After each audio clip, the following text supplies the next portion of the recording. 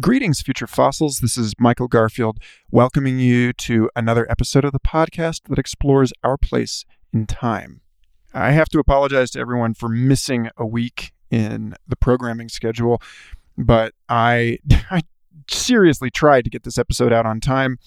This last week, my partner and I moved from Austin, Texas to Santa Fe, New Mexico, so that we can start a family here and I can work full-time at the Santa Fe Institute without losing my mind going back and forth between Santa Fe and Austin every 2 weeks.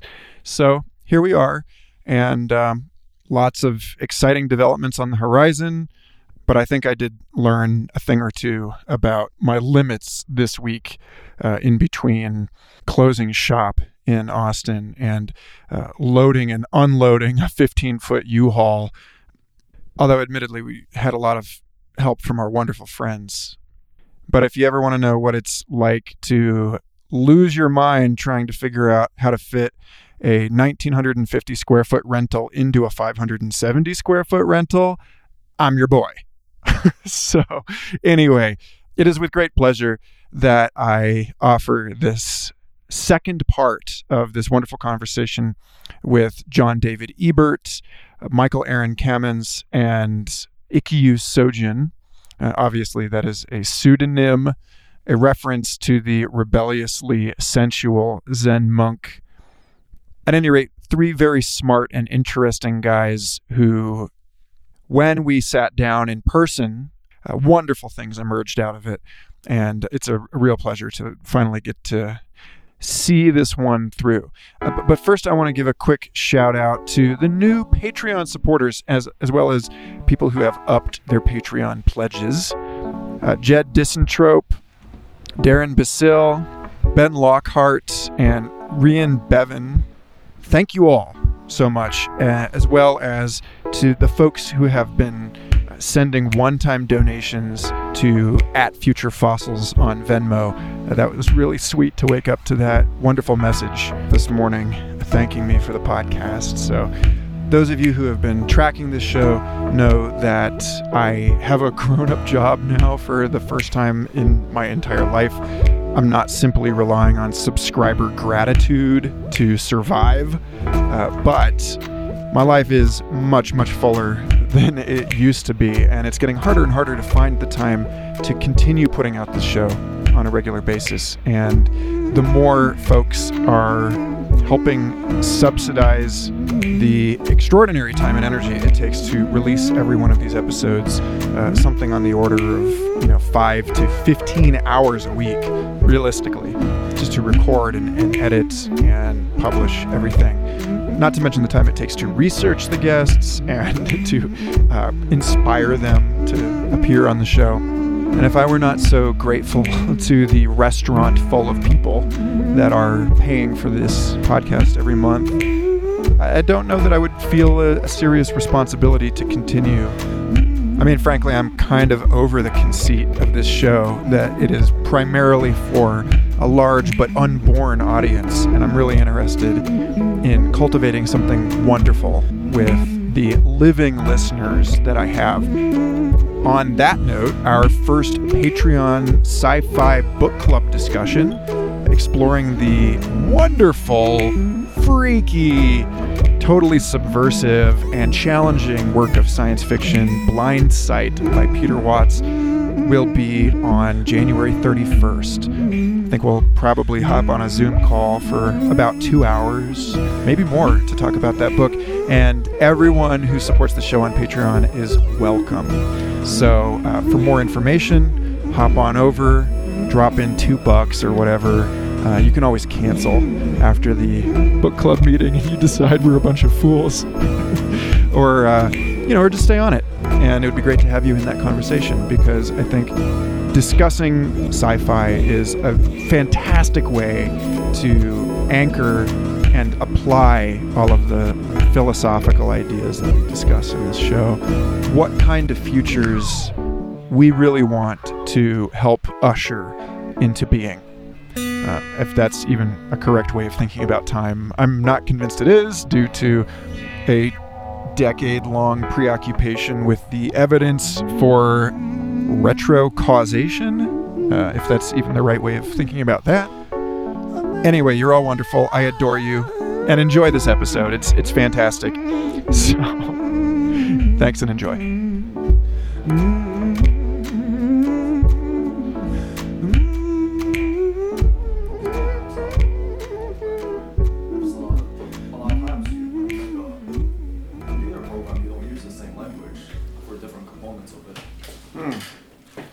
So we're talking about snow crash and the decay of language and how like having a universal translator allows everyone to have their own language.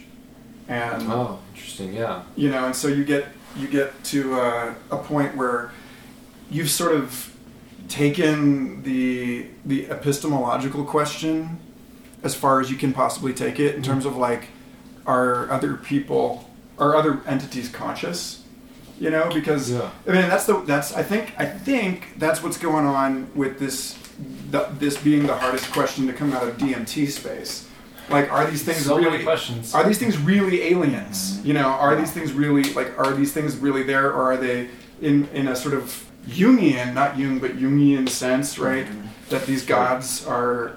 Most people are sort of want to misinterpret that as being that the gods are reductive merely to parts of our own. Yeah, merely something being projected. So I was talking to John about Here's this. another way to the archetypes are like living beings, right? That's how Crowley saw them in the tarot deck. He saw that. So the thing is, like, if you buy into a non-duality, there's no difference between the inside and the outside. So you have the inside Jungian projection, and you have the outside distinct alien whatever beings projection, but really they could be just the same thing along this cycle that you're constantly experiencing. But then you get into subtler questions about agency. Like, it's still the case that if the thing is primarily just a symbol projected into your virtual reality by your body, that it does in some sense live outside of you. Like, even if we're assuming non-duality, you still get into like causal sort of relationships within that,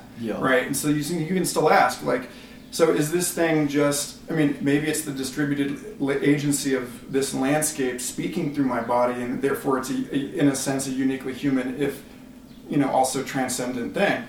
But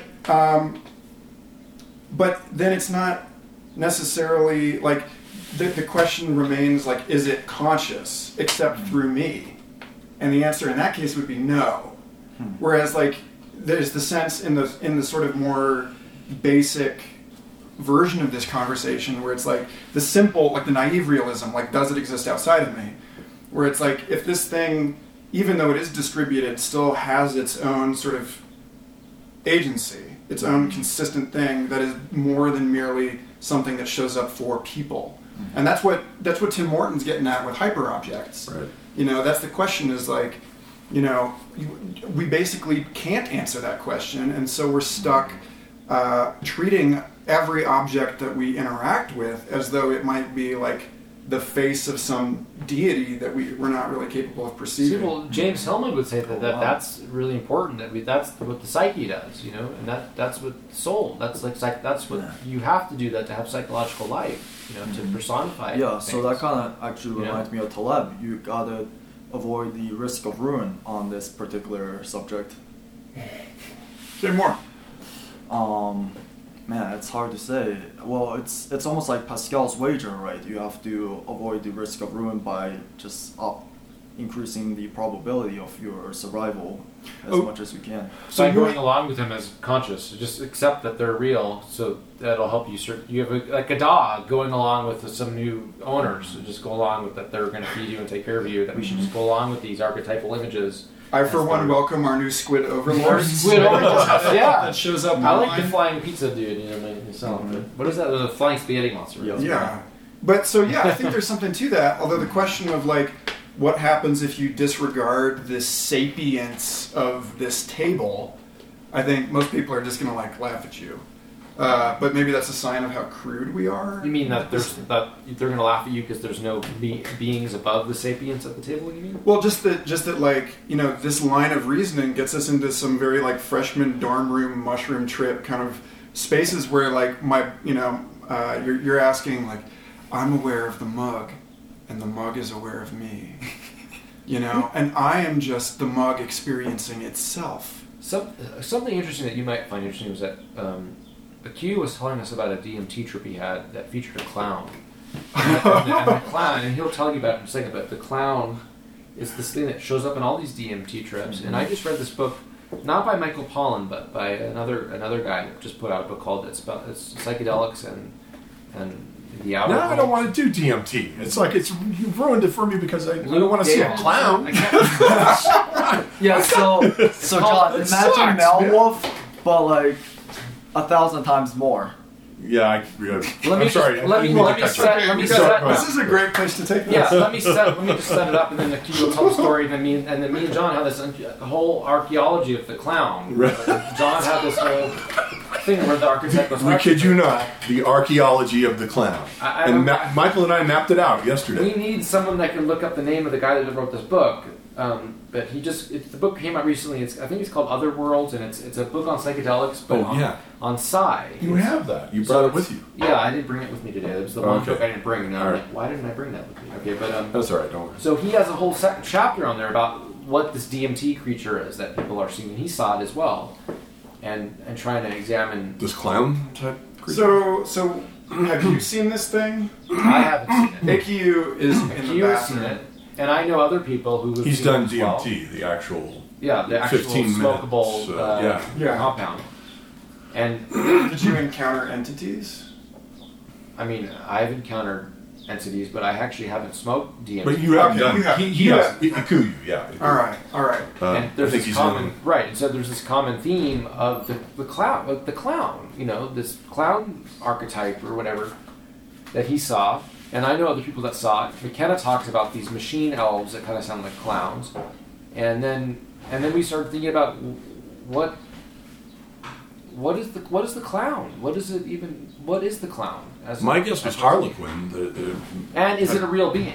Originated like an Italian comic Luke opera, Davis. you know, as Harlequin, and then it got passed over and westernized. I mean, I'm just making a guess. So talk about that, because that's yeah, I want to hear. Well, the Harlequin, historical, the Harlequin is the figure historicity who dresses in a motley outfit. Yeah. You know, it's all patchwork. associated with the jester, And a right? funny hat, yeah. And he's sort of like the funny figure in Italian comic opera. You know, he's always turning up. Picasso liked to paint Harlequin quite a bit, and it's just this patchwork figure.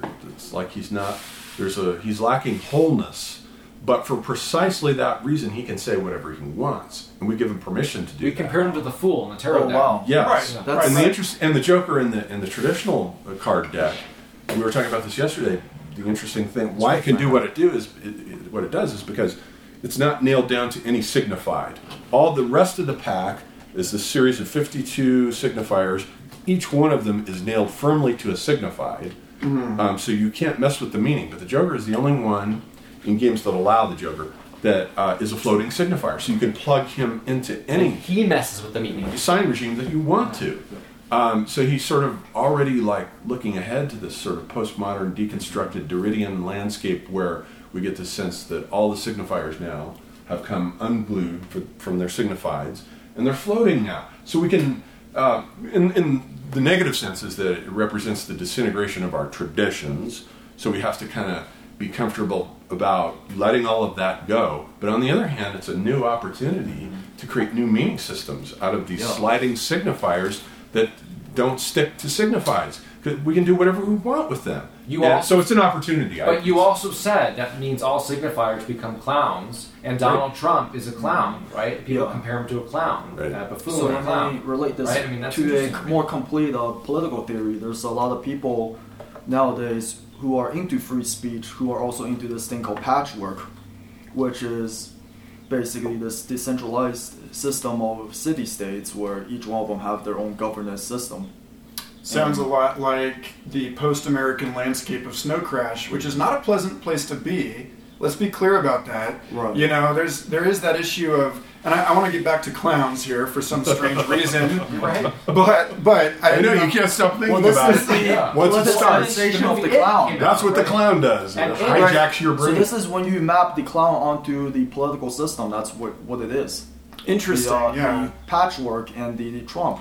they're the same thing. Well, I mean, wouldn't you say like decentralization as a response to that sort of pathological So really, this is egomania? a symbolic look at how accelerationism formed. Why they like Trump and they like the patchwork. It's all part of this symbol system. But then you get into This is the Fool in the Crowley deck. Oh, there's a tiger on that card too. Yeah. Yeah, but a lot of different animals. That's He also looks like he looks like Zelda, by the way. He does kind of, yeah. The green. It looks like Ebola riding the tiger. So what is? Tell us about your DMT trip. Oh man, it's like, so that was my second trip, and I had my friend over, and he's a real interesting guy. Like, I do all my trips with him. So he was my friend from. Wait, actually, I shouldn't talk too much about his. Yeah, he's neither here nor there. We already know too much. Yeah. Anyway, so that was my second trip and his first trip. So we went to my room and we just took as many hits as we can. I think it was like 3 pretty big breaths, and we were there for like 15 minutes. So I got into this room after being sent through the hyperspace. Got into this very concrete room, and it's like 8-dimensional non-Euclidean geometry, and it's a lot of different colors. I think, man, they're all reflecting each other, so you see a lot of colors, but really there's like one theme to the color, which is, I think, mostly red, white, and black. But really it's like all the colors were there. It's hard to describe. But anyway, this clown was jumping in and out of me, but it's also kind of unfolding itself and folding back into itself at the same time in these weird fractal patterns in 8-dimensional space. And it's almost like Cthulhu in a way. It's got the tentacles wrapping in and out of itself and jumping in and out of me at the same time. And that was the most terrifying experience of my life. I've never felt fear like that ever. And was this like did you see this like a virtual landscape that like enfolded you? I was in there. Like your visual cortex has been hijacked somehow by the drug. Yeah, so this is, so I should actually clarify. There's closed eye visuals and open eye visuals. So that was a closed eye visual. But the thing is, like, you almost feel like there's a force dragging you into there that you shouldn't open your eyes. It's almost like your eyes are shut down by gravity, and they're not allowed to open. And if you open your eyes, something bad's gonna happen to how you are in the DMT world.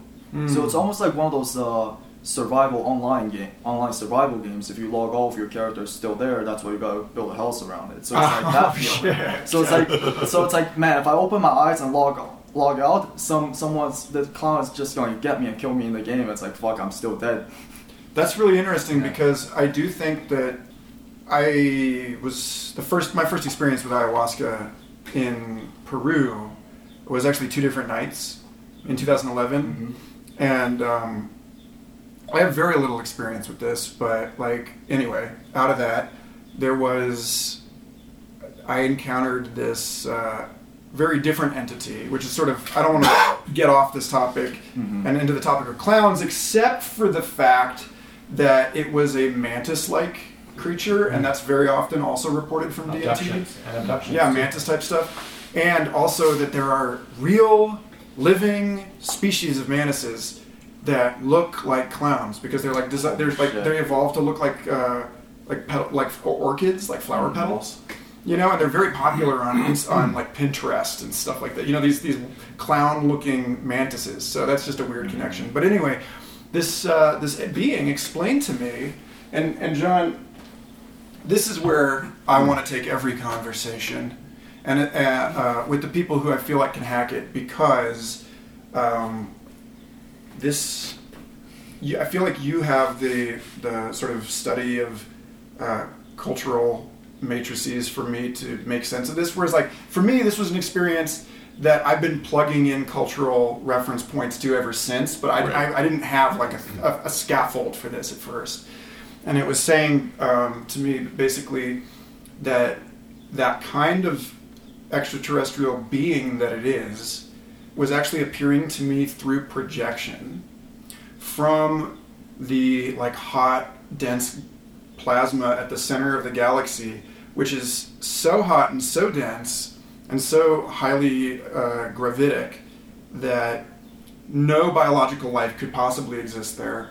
But the electromagnetic fields of that are so complex that it generates like a holographic ecosystem of stuff in this super fluid matrix. Sheldrick says it about the sun. And that there are basically like dragons on the sun and genies that like the Ifrit are like so real you saw beings. this on your ayahuasca trip? Yeah, that it explained to me that it was basically of a class of beings that are like the beings of flame, but it appeared to me as molten metal.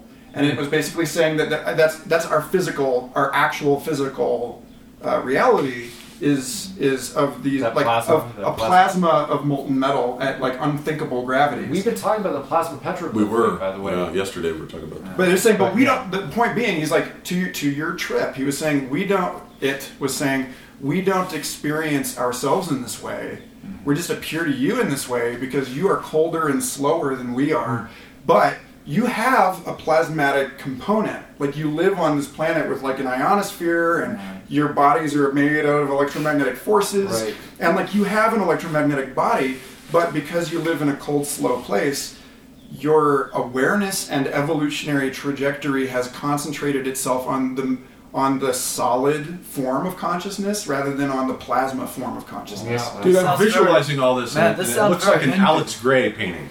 What you were just describing is the way he's got all those Yeah, matrices. and meanwhile he's like within matrices. Meanwhile, this chrome eyeless, 8-foot tall chrome mantis, like black chrome mantis, is like piercing me with these like long, like jointless pinchers, like but it's like helping me. You know, it's like just hold still. We're It's like taking care of ambiguous, some yeah. shit It's like- for you. Yeah, here. So that's shaman. It's like cleaning me like- like It's a, like surgery. Yeah, that's Yeah. shamanic. yeah, and I think that your experience. This is the thing is like I think that Holy that shit That- is going on. That all the might time. be the same experience as yours, but I just interpret it in a different way. Right. Well, I think that the fact is that there are things jumping in and out of us is all the that time. right, That is there that are okay? things that are like other Yeah. things that are like performing surgery on us. But that when we get into these spaces, it's like some of them you're trying to make dualistic sense of a non-dual experience, right? Where like you Yeah. don't actually have a boundary, and so when the more you try to enforce a boundary on that experience, the more it feels like a This is violation. amazing. You know, the more it feels like you're being attacked because that was the difference between my Yeah, first yeah, and I my think second that might be it. DMT trip was. Whoa. No, but Oh, here- you're helping me. I want to add. I Oh wanna throw no, I'm something being in. violated. I want to throw a difference in here, okay? Yeah. But I think there's a significance as to why it's perceived as a clown, because a clown is also. Because it's funny, it But the- tickles, man. no, but if something jumps in and out of the you, it clown, feels fucking but the tickled. clown is satanic. The clown tracks back to Mephistopheles and Lucifer. The clown is evil in a way. It's like that you're having an experience, and I'm not saying this in the sense that I think it's literally evil, but in this Western tradition, the clown is that's Mephistopheles. That's Lucifer that you're experiencing. That that's the clown. That's what he would show up as. And John had this whole thing from Campbell that you're this. Yeah. So the archaeology of the clown goes further back from what was the one guy you were just saying? The court jester guy? Harlequin. And it goes back to what you were saying about shamans, that shamans were made into They clowns. became the clowns. In Native American myth, like in Hopi When the colonial... myth, the shamans get delegitimized as clowns, and they appear as clowns because they're making fun of this discredited... Who's making fun of them? They become the Hopi, Heyoka. the Hopi big ego. The big other of the Hopi. It's super ego. But It who's regards making- these shamans as Clowns? they're anarchic. They use that to They delegitimize disrupt- them yeah. and to make So- them into a So joke. they delegitimize So them. then there's- So very so how many Socrates clowns was a do we have? clown. Hold on. How many clowns do we have that are like they're older gods that have been delegitimized and they're inside Right. there? This is what we were trying So to the dig clown is out one way to yesterday. delegitimize a shaman. Yeah. It's one way to delegitimize or another group that. So what's in that's our a Western troll. clown? That's If you pull internet that troll. Western clown Yeah. apart, then Well, I mean, in one. It is. Hey. You're trying to be funny, but you're trying to do something important in society to communicate a message. Well, that's why comedians can get away with all kinds of shit. Yeah. Like a fool card. They can Right. they float around. yeah, They they're can- supposed to that's- have the license to do and that. that's So what I don't the understand why they're all internet getting in troll is supposed trouble. to Like represent. noblest trolls Yeah. represent that. And then you have legit trolls also that are just like they just a Yeah, walking so, anger like- boner. Probably like 2 years ago, I was trying to write this manual on how to do trolling properly. It's almost like this tantra technique. It's like you gotta troll in this right way to so that you can actualize your goals and position yourself in a way where you are kind of exposed. I think you've taken trolling and made an art form out of it. I've been watching your tweets. His tweets are like the best. He's like inventing a new genre, and they're so good. I don't even want to tweet because it's like the Kuyu's doing it for me. Yeah, Matt was mimetic value. Yeah, So I am. right. Mimetic. That should be a hypermodern. So this idea was kind of somewhat confirmed Exactly. because this one guy he has a pretty good podcast too, by the way. So Vincent Horn. Okay. He I know does- Vincent Horn. Yeah. He So speaks, yeah. yeah. So he actually liked that thread of mine saying how trolling is kind of like Zen meditation.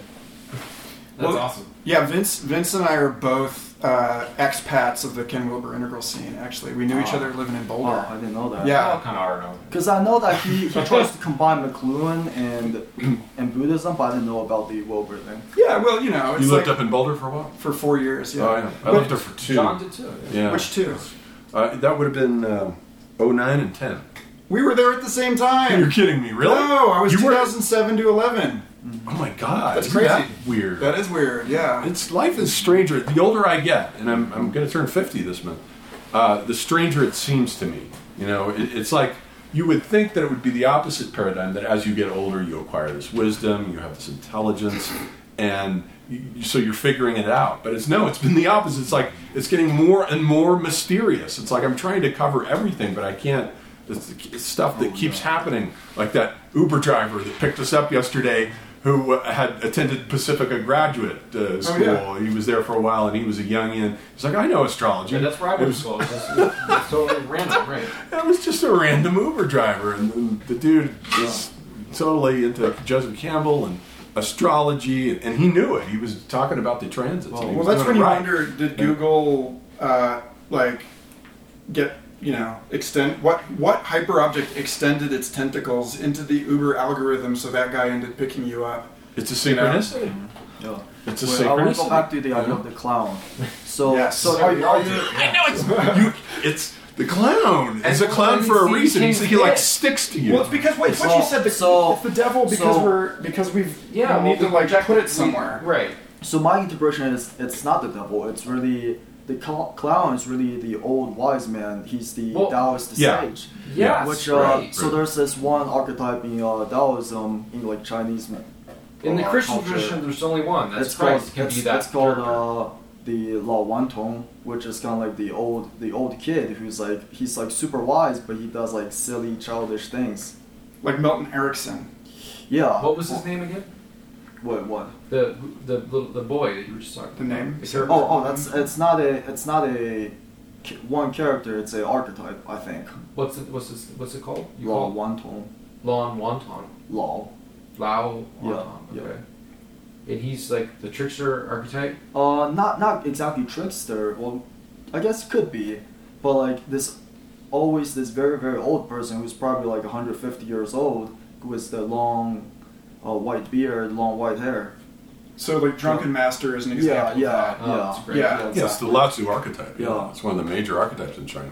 Yeah, and that's The when you have wise yeah. old man. Yeah, that and, whole thing like, shut up, old man, what do you know? No, but And they it's don't. like, That's yeah, a different shut up. world over there. They're like, Yeah. speak, old man. Yeah, It's except different. for the old man is actually the child in Nietzsche's the camel, the lion, the child. The three Well, the guy that that's that's the the whole thing. The guy that disrespects the crazy old man in that like trope is always getting his ass kicked in 30 seconds. like Monkey and Journey to the West. Yeah, yeah. He's always Yeah. the only people that don't respect that guy seem to be like cruising for a bruising. Yeah. Right. Exactly. Whereas in the West it's entirely opposite. Like we're like that. That's Yeah. Well, Merlin was kind of like that. Well- That was the closest that the Christian West got to having a wise old man. Yeah, so that's the and Faust maybe kind of. also the Although- SJW But Faust was phenomenon. protected by the Yeah. No. Yeah. He was So in satanic. the wait, West, what? We're so, cross-talking. so the SJW phenomenon in the West, I think it's because there's no goofy, wise old men here. Like you don't really view the elder like that. Well, that's Yeah. why I like Zelda, because Zelda recaptures that for the West. It's got the whole Merlin Yeah. tradition and the Yeah, Knights you of the don't Round have the- Table and that whole.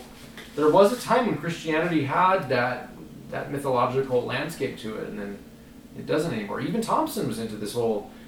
He had this idea, this what Christianity, Irish Christianity, that could have happened if, or no, what was it that the Vikings didn't? Irish Christianity, exactly they right. didn't invade a certain place, that there would have been a different. Lindisfarne. Oh, that's what Lindisfarne was. Yeah, I mean that was, and that's why it was such a mindfuck. Calling back to episodes 42 and 43, where I interviewed Bill Thompson about his Lindisfarne retrospective.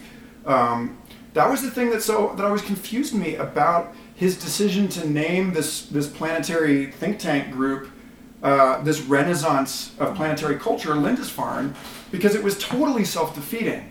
The idea that you're gonna like rhyme history by saying, here is our like last bastion of visionary mystics. Yeah, the Irish fighting him though. Yeah, holding out against this sort of the collapse of civilization. It's like he started on false premises. Like, and he complains that this is why he like bitches about. You're mowing Thompson down? I love William Owen Thompson. Am I hearing this right? I love him, but this is my one critique: is that he bitches about. You called me out when I was doing it. You were like, "Fuck you, man! Listen, I'm not going to put your Wikipedia page back up. Forget that. If you're dissing Thompson, listen, I love him. I respect him. We all love everybody. We all love everybody. But I think that he made a mistake in framing it as defeat, even if he's right. And the fucking thing is, the older I get, the righter he is. Yeah, I know. The more obvious it is that we are in a collapse phase. That's Spangler. But at the same time, I turned Thompson on to Spangler, by the way. Yeah, but you have to. That's me. You have to be the optimist all the time. Well, but exactly, we'll transform it. That's exactly. That's it. Is that to the degree that you just sort of accept it, you're not going to win. To the degree that you're like, aha, but we can be canny about this. And, his thing was, he bitched about Buckminster Fuller being a media whore, basically. Yes, I remember that. That he was just like, Buckminster Fuller was just, he would run downstairs to see if his name was in the newspaper that morning. And it's like, so what? It's like, yeah, but you know what he did? I would too. You know what he did is that. Then you're like, on the other hand, is that he was a far more effective virus for these ideas than Bill because Bucky was? Because he chose to frame it in terms of don't fight the system, build a better mousetrap. We can do this. There is a way. The resources are dependent on our ability to imagine or perceive them. Yeah. And that's actually a much more useful message. Yeah, and I like useful. That sounds Peter Thiel, because Peter Thiel always talks about this definite positive view if you want to create a better future. Yeah, except Peter Thiel is like the opponent. In this, what? I mean, in the sense that like Jeff Bezos and all of these guys, they're the bad guy. Well, not the bad guy, but there's a sense in which that kind of optimism can be taken too far. I feel like Buckminster Fuller was clearly and obviously still motivated by compassion in this, rather than just sort of dismissing or dodging the conversation about the fact that superabundance is going to solve all of this someday, but to be fair, the whole Singularity University thing of let's help 1 billion people right now, that's very nobly motivated, but there's something about the way that techno-optimism is being discussed now, and Peter Thiel is absolutely participating in that conversation. The superabundance thing, it sounds a lot to me, and Peter Diamandis, but that whole thing, it sounds a lot to me like the kind of shit that I hear at hippie music festivals, where they're like, you just have to come from a place of abundance. And I'm like, oh, you mean a trust fund? That's law of attraction. Okay, so maybe I'm getting this wrong. So Thiel, his perspective is entirely Girardian. His main influence is René Girard, which is why I started to study Girard pretty deeply in the past 2 years. So he has this model. It's more based on mimetic desire and the sacrifice of the founder as the scapegoat. So am I completely wrong about Thiel in terms of his Yeah, I would say he's definitely talking to people in our crowd, but usually he's the one who's saying, "No, you're wrong, I'm right." And the way he communicates is very interesting because he always kind of has the same message every single interview he goes into. It's actually very rare for him to share anything new in different interviews. But he basically just paints this picture of we gotta solve mimetic conflicts type of picture, and then just the issue of like most of our consumption is due to the fact that we want things that we've been taught to want, and that's what's killing. That's what's causing all this trouble. That's mimetic, right? That idea. Yeah, I don't know if he talks so much from that direction as much as like the founder needs to be like a extreme insider and extreme outsider. That's how you get someone who's crazy enough to create the better future. So he's like a good leadership. Like if you want to be in a leadership role, he's someone to look up to and figure out. Is that what you mean? Like, well, I would say no. He's more of a decision maker. He's someone who's able to identify valuable people before other people are. That's the role he plays, and that's what I try to understand out of him. And you were saying that Peter Thiel, he has an idea But about. then, like the other funny thing is like, I compared him to L. Bob Reif when I talked to Neil Stephenson. Okay, so now you got to go there with us, please. Okay, L. Bob Reif of Snow Crash, and Peter. You mean because of the seasteading thing, or? More than just that. It's like really, he's got the seasteading, and he's like this very rich person who's into like the nature of mythology. Like Peter Thiel's top recommended book was called Things Hidden Since the Foundation Gerard. of the World. Yeah, Nice. it's Gerard. So he reads at that level? Yeah, so that's his I didn't know that. So top I'm probably recommended completely book. wrong about him, according to IQ. So that's his top I don't recommended know. book. And you see L. Bob Reif, he was also trying to find this code that's hidden since the beginning of the world. And yeah, what is it called? Foundation of the world, that was the Things hidden since the foundation of the world. Whatever. Great. Yeah, so anyway, and this It code, it's John 1:1. Hey, John. So in the beginning there was the word, and the word was with God, and the word was God, right? So that's the code underlying the universe in Snow Crash, and that's also what Peter Thiel is trying to break when he's trying to create innovation through venture capital. I like the comparison of the logos with Stevenson, like that. You compared it to John. So what did Stevenson That was great. say to that? So he didn't really know the reference to Thiel. He's like, okay, I guess Thiel's some random rich guy, cool. He has to know who Thiel That's is. strange. Yeah, he at least presents and seems from his work to be like one of the most well-read dudes in the world.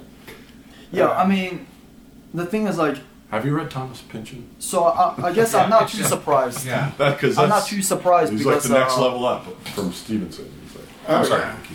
Go ahead. Because Thiel, when he wrote 0 to 1, the methodological things weren't really that explicit. But if you look at his online lecture notes when he taught that class at Stanford, you would see like this huge section on the founder as victim and the founder as God. So I don't know how many times I've read that little article over and over again, probably like at least 24 times. So, That's very okay. Christian, So bringing it back to clowns, Yeah. you're saying that this is where Trump Yeah. comes in, right? Yeah, Because and the CEO, not just clowns, the but like CEO is the anyone. clown that is like anyone sacrificed the who's, Christ, like- sort of like, but eaten by the Yeah, company. but once they've anyone done- who's a true innovator, you're at both extremes. You're the extreme outsider and the extreme insider. So clowns are like extreme. You got the extreme scary part and also the extremely funny part. So you got the two poles that Sounds- you contrast against. So the the extreme insider and the extreme outsider is inside and outside of you at the same time, and that's the answer to the question: is the entity inside or outside of you? Yeah. You All know, comes back which to means that. that Trump is inside all of this us. and this is why.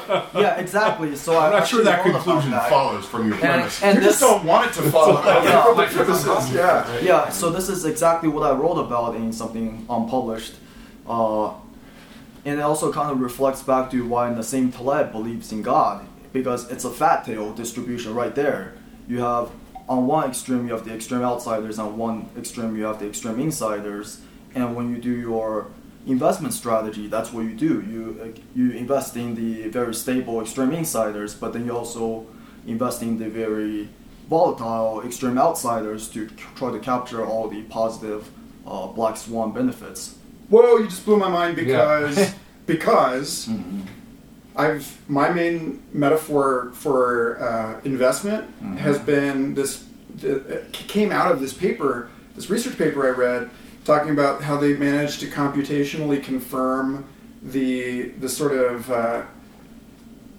the general strategy that people will take a dartboard approach, the monkey throwing at a dartboard, and that everyone wants to hit the center of the dartboard, but actually the small low cap companies are the ones that grow really fast, and so if you can find them earlier, they're the better early investments. Yeah. Anyway, the point is that so they're saying that basically randomness is better investment than like trying to select for what you think are the best portfolios. And the point is that the fucking dartboard is a harlequin. Yeah. Oh, yeah. So shit. yeah, and yes, right. So basically, I want to elaborate more on Taleb on this point that. So he actually has in one of the articles he wrote online. He has this thing about throwing things at a dartboard, and what he says is that most people want to aim for the center, right? So you want to have accuracy and precision. Okay. So accuracy is like, are you close to the center or not? Well, precision is like, out of everything you throw, are they clustered close together or not? So what he says is that actually most people think if you want to not fall off the board completely, you would want to aim for the center for accuracy, right? But he says no, that's not the case. You actually want precision. So even if you're not directly centered, like you're a bit off centered, that's your cluster, at least you're not going off the edge. So you're not risking death. So how can we tie that back into Legend of Zelda? Yeah, I mean, there's lots of. Well, Michael will do that. it. I mean, trust me. Yeah, it's all fast. The whole landscape that we're describing is it's amazing in my mind, you know. But I mean, there are lots of clowns in Zelda, right, in one way or another. But I mean, there was one thing that I actually was just thinking about was there's something that I was working on, this writing thing that I was doing last year, and I was talking about like how the state is an alchemical laboratory, and for some reason we worked out Donald Trump as an alchemical homunculus. For some reason we worked him out of our, the clash of all of our psyches together worked out this figure, and we have to understand why. Yeah, we've thrown him up just like the Germans threw Hitler up. Right. Yeah. That for them, Hitler just made total sense. He's going to pull us out of the depression. He's going to put everyone to work. That makes sense either, but yeah, I'm just saying that I don't make all these projections, but there's an unconscious reason. Yeah, right.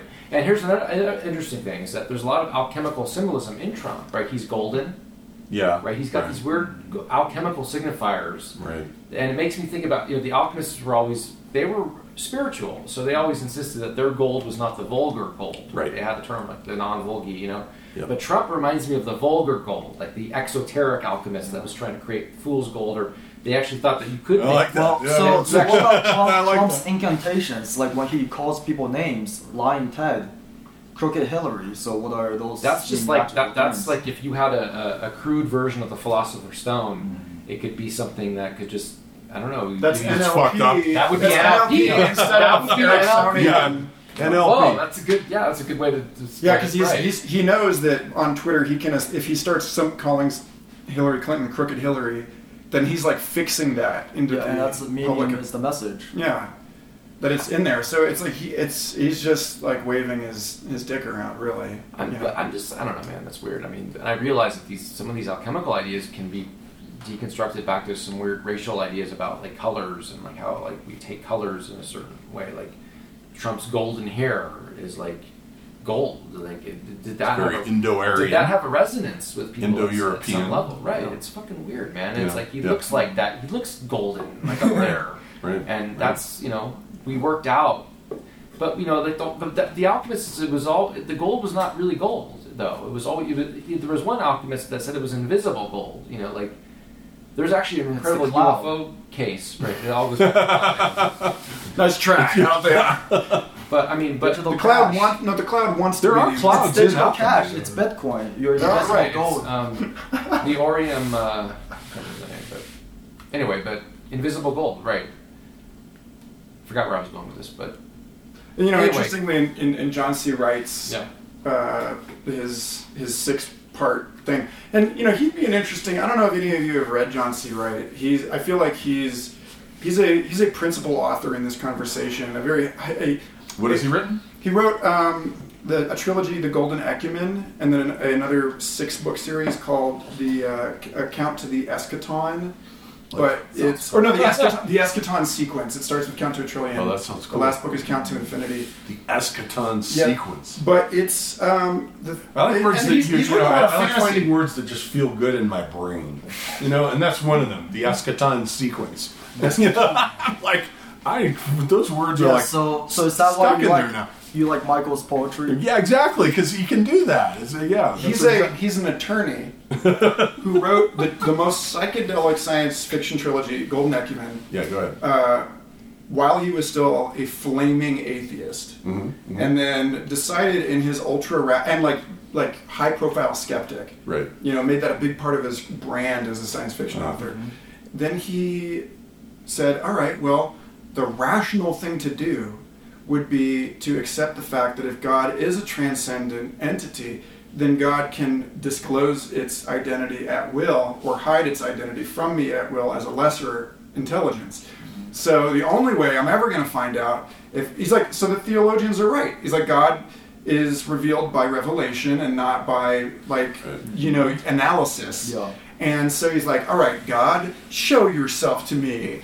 And then, the next day or the day after, he has a heart attack that puts him in the hospital. Oh, wow. And while he's in the hospital, he's visited by 3 spirits, including the Mother Mary, and it decides at the age of 40 or in his 40s to become a born-again Catholic. When will that happen to Sam Harris? Sam Harris is not logical enough to ask... Let's kick Sam Harris around. Sam Harris is not rational enough to ask God if he exists. To wave his fist at the sky, because that would be silly. Of course, what? It's not rational. Yeah, it's not rational to do that. When I think John C. Wright figured it out. The actual rational thing to do is to say, okay, transcendent intelligence, I would like to see you now. And then if it doesn't happen, then try again later. Oh no, it'll happen.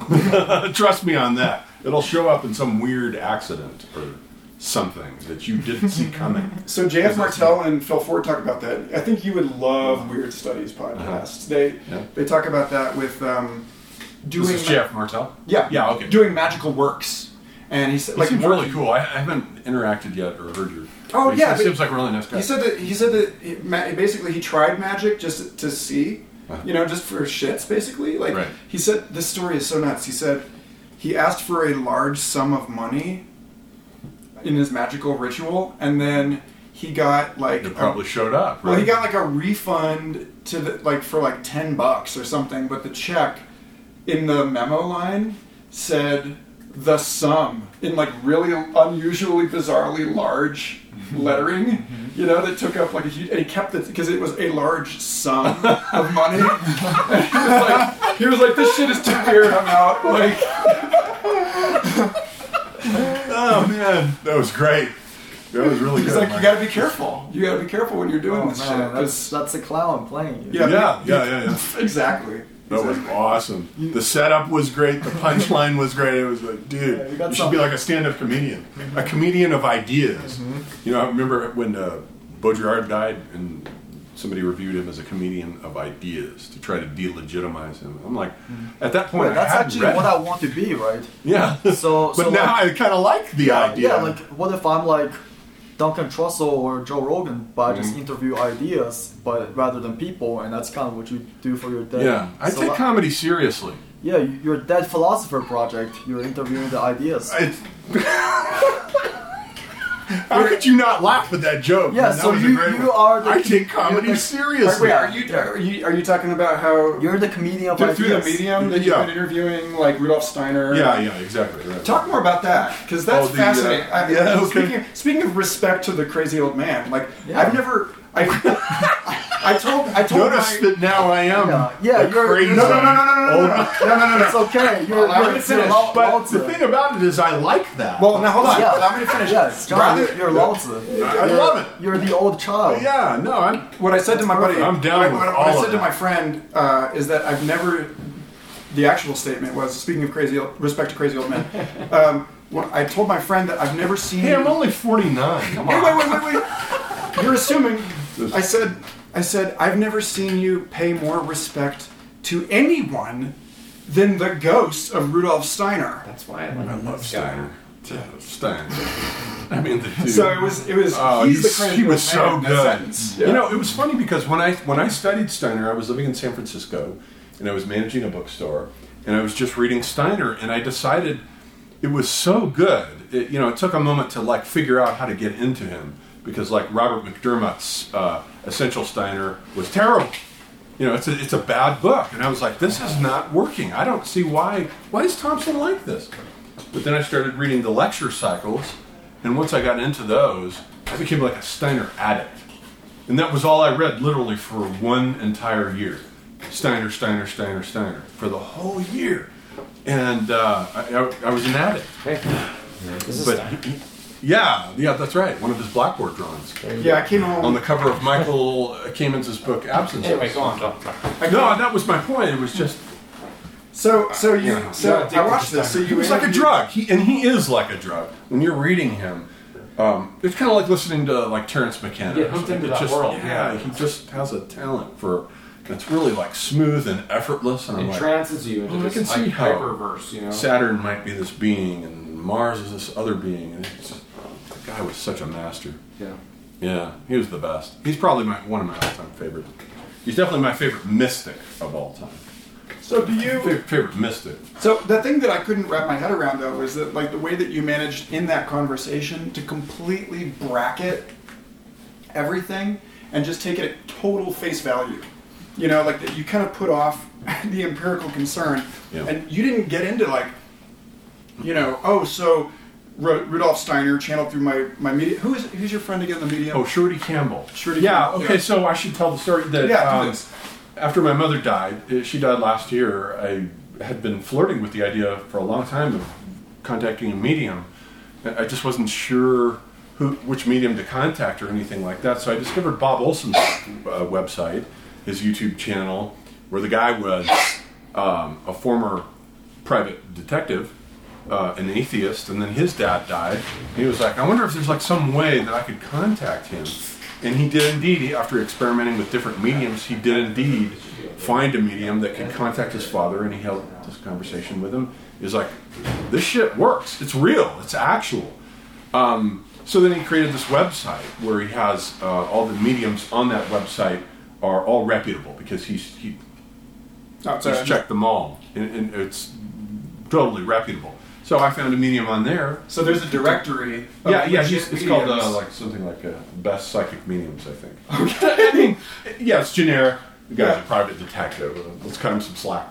But apparently they have some like a process of accreditation. Right. So it's Amazon reviews. Yeah. Okay, a lot of them are tested by Bob himself. Okay. And if he tests one of these mediums, he puts like a gold star on there. So these are the ones he's tested. Okay. But the other ones are ones that he's heard good things about. That you can go to these people and get results. They're not charlatans. So he convinced me. I don't know. I watched enough of his videos that he convinced me. So then, after my mother died, my brother and I found a medium that could channel her, and I was 100% convinced it was her. She knew all these things. The medium couldn't possibly have known. And so once we did that and it was successful, I started thinking, I wonder if it would be like possible to interview Oswald Spengler, because he's like my all-time favorite. And I was like, is there some way that we could like dial him up? So I asked the medium, and she was like, I can't do that shit. I was like, why? She was like, no, this first medium who channeled my mother, and she was like, I can't go and get a celebrity unless I have at some point some physical connection with that celebrity.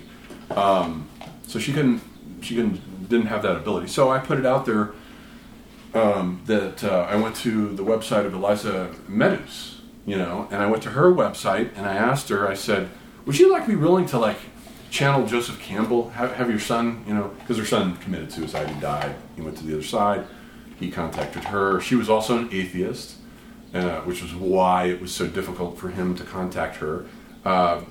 because he was appearing to the other relatives first in their dreams and stuff. Oh, and one time he interesting. just shows up in the living room of her brother, and her brother calls her, and he's like, you know, your son is contacting me. I think you should like consider the possibility that maybe there is an afterlife in this, and he's on the other side trying to get you. And then so one night she was sleeping, and then she saw him sitting on the edge of her bed, and he was like jumping back and forth. He's like, "You can see me, Mom, you can see me," and she was like, "Oh my God," you know. So it was this huge experience for her. So then Eric has this interesting ability where he can go get any celebrity that you want. And so I went to their website and I was watching them interview Web browser. Jesus Christ, Adolf Hitler, Howard Hughes. They just did a really interesting one with Stephen Hawking. That was cool because you know what Hawking said in that interview. Let's assume it is Hawking. Right. You know, it's a little crazy. This is what I mean by bracketing. That you're really good at just taking this shit at face value. Yeah, but I always brag it. Yeah. Yeah. And So Hawking said what? he goes, in a past life I was a Roman emperor. He goes, I was an emperor and I got everything I wanted. And I was really mean to people. And I told people, you know, he was apparently one of the cruel Roman emperors. And he's like, that's why I reincarnated this time as this person who can't do any harm to anyone. He was you neural. know, his whole body's shit. neutralized because now he's in the exact opposite position where the Roman emperor could hurt anyone he wanted, but in this incarnation with ALS, he couldn't hurt anyone. And all that was left to him was his mind. He's like, that's why I did it, because I had access to my mind in a way that probably wouldn't have been possible if I'd had control over my body. And I just loved it. I thought it was a great interview. I was convinced it was him. Wow, that reminds me of Count of Monte Cristo, when the main character asked the Abe Freya, he said, well, if I was out of this jail, maybe I couldn't have figured out all this stuff, essentially. That theme of confinement runs throughout everything, including the myth of Merlin, Yes. you know, and That's Arthur. This whole thing about, you know, being thrown in jail, etc. It's missing from the Christic, like the mainstream Christic narrative, because all of his teenage years are missing. Yeah. And so you don't see him go into the fucking tree. I know. on What did Dagobah. he do during those He years? went to India. Yeah, that's maybe. documentation. Yeah. That's like, yeah, I mean, at least I don't know that well enough to shout it like I just did, frankly. But like, It's cool to think of, though. But like, it is. I mean, all signs point to yes, if there was any kind of historical figure at all. Yeah. You know, Yeah. then Yeah, I agree. there does seem to be enough cultural interchange Right. between those two regions that the story itself traveled back and forth Yep. enough Yep. that it became a part of the story at the very minimum. Yeah. And so like, okay, so this is probably the most like personal thing I've ever said on this show, and it's just been like so like this is the conversation for it,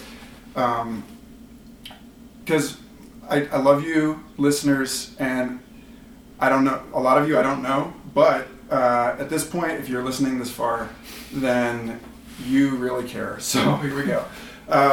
11 years ago, or so, 12 years ago, I had a series of mushroom trips outside Lawrence, Kansas at Clinton Lake, where my friends and I would go hiking in the woods and like go down to the water and like hang out by the water and you know. And I'd been doing that for 4 years at that point, you know, a couple times a year. And then, you know, like the spring, you're like, yeah, you do a spring trip and a fall trip or whatever. Enough to have seen some really weird shit and have been able to like what I call stay on my perch. Like to be able to remain rational in the face of utter hallucinogenic nonsense. That's what Robert Anton Wilson could do. Yeah. He was a Capricorn too. Like I remember one time in particular that my friends and I a couple years before had gotten ourselves into this spot that was like all spiky trees, like acacia trees, and spider webs, and we were tripping so hard that all we could see were like hexagons everywhere. My friends and I were like, how do we get out of this little like glen here? And I was like, wait a minute, follow the hexagons, because the angle of the thorn to the branch and all of the spider web stuff is octagonal. Like that's the I was like, it's a 45 instead of a 60-degree angle. You just got to follow the 60-degree angle. You got to add these thread for you to get out of it. So we followed the hexagons and got out. So like, I'm not a total dipshit. Like, okay, when I tell this story, and I tell that story in order to tell this next story, which is about how I was like fairly fucking scientific, and yet by that point, and in this place that I was very familiar with and comfortable with. Right, because you came out of paleontology, right? Yeah. Your background was in hardcore science. Well, I mean, dealing with concrete. Although to be fair, I don't think lab and experimental science was ever like my strength, and I think a lot of this was more about the mystical experience of like looking, prospecting for fossils out in the Badlands, and like that. What it does to really be inhabiting a landscape of that age and to be like immersed in that kind of a sense of depth. And then to be like to revelation, to find things. Which again, going back to Bakker, is I think the point is that he's like a desert revelatory mystic. Yep. That like he never really made sense. He never really made sense in the institution. Yeah. And he's over his life he's bounced around from school to school and museum to museum, and for a while didn't even have a museum of his own. He just had a society. That's like when I was working with him.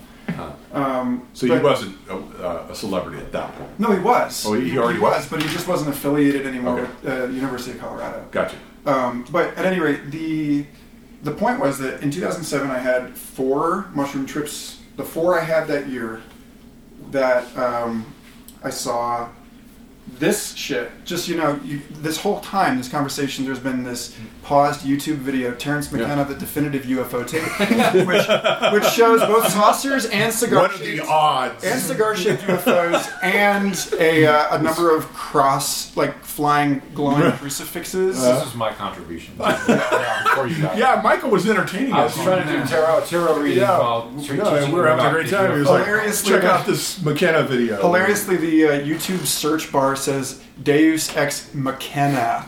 Actually, it says Deus, but anyway. I thought you were going to read like one of my porn files. I was like, oh shit, now I've got to cover this up. All right, You're alphabetical Negredo at Agur. We're mixing it all together. 1, 2, 3, 4. But it's narrative collapse.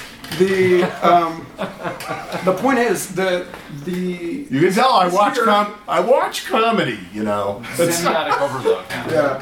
No, go ahead. This year I saw 4 basically like UFO sightings, but I would wait. Are you serious? Yeah, I couldn't call them UFOs. Yeah, you can't just drop that. Well, Casually. that's typically how I You start gotta the story. prepare us for this. No. You saw 4 UFOs. Let him finish the story. All 4 I want to see a UFO. All, I've never all seen 4 of these trips took place over the year 2006 to 2007. Right. They all happened at the water, like at the lake in Lawrence, Kansas, at Clinton Lake, which I found out after the first one actually does have some kind of rumors of UFO activity, although it's not well documented. And some other people had seen some stuff out there in the years prior. Right. But these things were not like what I had ordinarily heard of described as UFOs. They were like clear, luminous objects, like they're transparent disturbances in space with like certain colored lights at certain parts of them.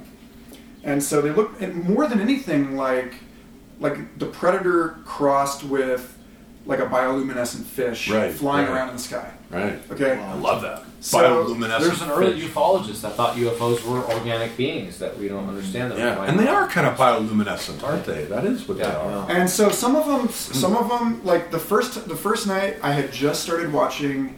The night before, I had just seen the 2-hour press conference video of the Disclosure Project, which is Stephen Greer's whole thing where he's got this like armada of former military scientists and I was just talking about the Disclosure Project. Yeah, nuclear technicians and all these folks who had top secret clearance, and we sort of tacitly trust on a day-to-day basis with our lives, coming forward and saying, I was directly involved in the cover-up. We actually live in a huge ecosystem of intelligences. We have all these different relationships to them. And then the next day, my friends and I went tripping at the lake, and suddenly, this fucking thing, you know, and it's like I was primed to see it. I fully, completely accept that I was primed to see it. Why had you? Because you weren't sober? Or? No, I was on mushrooms. But the point was, I'm sorry. Like you were primed to see it. I mean, that's good. I was primed to see it That's in like the trip experience. Right. I was primed to see it by having watched the Disclosure Conference Okay. the night before. But that doesn't mean it wasn't real too. In Right. Some way. Also, you know what I mean? And in fact, it happened right after I said, because I was sitting with my girlfriend down at the water, and there was this. We were there on a double date with my friend and his girlfriend, and he was an aerospace engineering student who had built all of his own reproductions of Jimi Hendrix's pedals. Like he was this brilliant electrical engineer. Dude, did he make that? Oh, I probably just incriminated you. That in purple tripping pedal? 11 years ago. But he sold them at like there was that one Jimi Hendrix wah pedal that you could get. But not that. Okay. But like he made I his thought own. all computer geeks were into psychedelics. Never mind. But at any rate, the point was we were sitting there down there by the water at the bottom of this. I mean, on this jetty that had this. We were like opposite the dam on this reservoir, and there was like a plug in this jetty that went. You could tell it like led to like a sewer system or something that was under the water because you could hear things down there even though the water level was here. And at one time, another night, a different year, I had heard something even walking around down there, and it creeped the shit out of us. So this place we knew was kind of weird. We gotta go up there. And there was a building there in this field. There's a meadow at the end of a service access road, and there's a building there that had like a power cable coming out of the building, but then ending where just like without going anywhere. And my buddy, who's this engineer, was like, that makes no sense at all. And then so he and I both came up with this thing that the lake was actually being used to dampen some sort of We were just bullshitting ourselves, you know. We were like, oh, it's being used to like. You guys were tripping at the time? Yeah. We're like, oh, the lake must be used to like mediate some sort of wireless transfer of electricity into orbit to be picked up by one of these experimental beam-powered. Propulsionless VTOL, these plasma beings. Yeah, and I was like, well, and then right as I was like, yeah, in fact, if you trace from the lake to this plug, and then up the hill, the road, to this building, and then to the power cord that goes nowhere, then there should be a spaceship right there. And then like, you deduced it. 1 minute later, we're walking up the hill, and exactly where I had pointed, this thing flies over the ridge. Oh man! And that's called evocation. I know, right? Yeah. And I ran after Evoked it. that. I do tell this. I told a part of this story when I was on Eric Davis's show. Oh. I have a 2011 episode Technosis? of Expanding Minds. Yeah. Right. I talk Very about good. how I love when that when this UFO appeared to me the first time, I thought it was out there in a simple way, and I ran after it to try and get a better look. And it flew behind a tree, but then I could see it in front of the tree, like it wasn't behind the tree. Gives me goosebumps, dude. And I knew that it was that I was it, You but can't that I was, catch them. but that I was missing the point. That I was like being like sort of tested. That's what McKenna and Valet would say, that they're testing your consciousness. They're like Zen koans. These UFO yeah, exactly. And it was Visual basically koans. Visual koans. It was like, Yeah. can you figure this That's out? cool. Yeah. I'm gonna steal that visual koans. So UFOs are visual koans. Yeah. UFO experiences That's are great. visual I love koan. it. Yeah. so what this is worth, Sufjan Stevens knows this. While we're talking just about gonna tweet UFOs that and right crosses. Sweet this. Sufjan Stevens knows this because he has the song about the concerning the UFO sighting outside of blah blah blah Illinois. It's part of his Chicago. The album was Chicago, like Illinois, and it's That was a whole bunch of clouds. that song, which by the way has Chicago. no like consistent meter underneath it, and just Chicago? flows. No, this song concerning the UFO sighting. Oh, I'm sorry. Okay. It has it's like on some weird 11/13 beat or something, Gotcha. so you never get settled into the beat. Right. And he says, came the revenant, and he recognizes the UFO as a revenant in this song, and it's like he basically says like the UFO is like this Christic appearance, like a descent into it's an involution. They're mythology machines. It's like the deepest song I've ever heard, for the record. Mythology machines. Well, whenever the gem. UFO phenomenon occurs, it creates new myths. It creates new gods. I mean, that's what it does. It's some sort of machine that interjects that component into a civilization. I mean, that's happening now. Yeah. Okay, so Why that's is part this, one. Why is this happening? I mean, He's got his narrative. I showed them. Tucker Carlson is like this Fox News guy. You know Fox News. Like, who doesn't know Fox News, right? I showed them Never heard last of night, June 8th. Mm-hmm. He just did a thing, and he interviewed Nick Pope from the UK Ministry of Defence. And this is one of the first times that a reporter in this age has taken the UFO subject seriously, because there's been a policy of denial and ridicule about the UFO phenomena since the 1950s. And so we just watched this thing that aired last night with Tucker Carlson interviewing was Nick Pope, UK Ministry of Defense, talking about this UFO video they had, and this is a real phenomenon. These are objects. We don't know who's making them. They're technological craft that's beyond the capabilities that we have and that any other country has. And Tucker Carlson was like, well, what do you mean by that? How does that possible? Are they aliens? Like what? And he's like, well, the governments don't want to speculate that far, but there's definitely objects that human beings aren't making that are flying around in our skies. And it's like, okay, well, we're going to cut to a commercial break now. I hope we have you on again. It's like, great. And now for something that's like the completely most different. Monumental idea of all time. But it's like it's the end of a news show. I mean, but that's the whole thing about the UFO phenomenon. Yeah, I thought it was interesting. It can never be in the center of any kind of discourse. It disintegrates centers because it's meant to be the imaginary of a people. Like it's meant to be in the periphery, and as soon as you get it in the center, it will. Whatever our next mythology is going to involve extraterrestrials. This is what Jung and the alchemists would call that's going to be part Mercurius. Of the global planetary mythos that will eventually emerge. It's happening now. We're watching it. It's also typical. It's the rule rather than the exception in human history. Yeah. Like the Lakota's star nations. Yeah. That shit is fairly par for the course among human beings. Right. And I think not for Western culture, though. We have to have these beings into one form that can convince us that there's more beyond this. They have beings all over the place. Right. They accepted that idea. For us, one of the best things that come out of the first podcast recording I did with you, John, was when you were talking about what comes next, and you were talking. You were talking about the reemergence of a circumpolar shamanic civilization. Yeah. And I think that's really key because what does circumpolar mean? Well, like it used to be like Siberian shamanism and like Northern Canadian, and that there were these, these animals, the wolf, the reindeer, the grizzly. These are things that live all the way around. Oh. And now it's outer space? Well,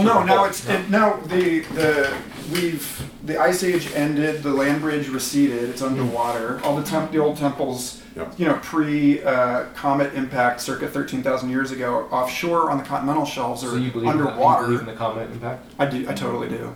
That was the dinosaurs, you mean? No. That's a whole separate thing. You're talking about later on. I'm talking about there's the Graham Hancock. What does Michael Garfield think of Graham Hancock?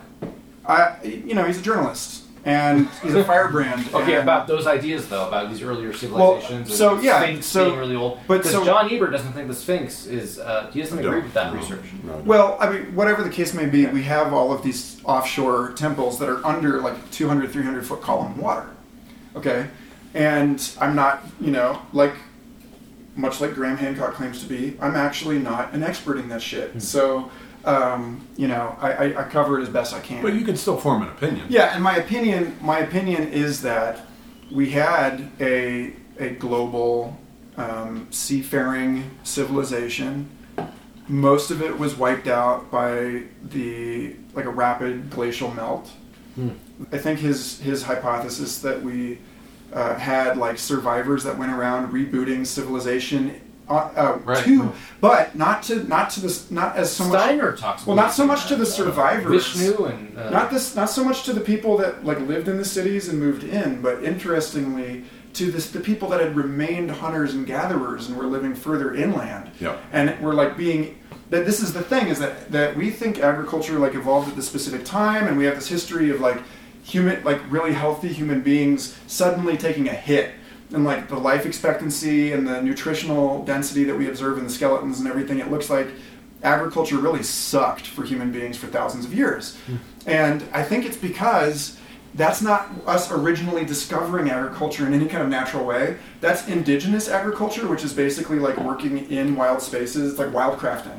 Uh-huh. You know, the Aboriginals and like of Australia, you know, they actually cultivated that land for 30,000 years or more. What's the word? Wildcrafting? Wildcrafting, where you're Wildcrafting. not irrigating, but you might be like creating berms and things so as to create like natural irrigation. What about love crafting?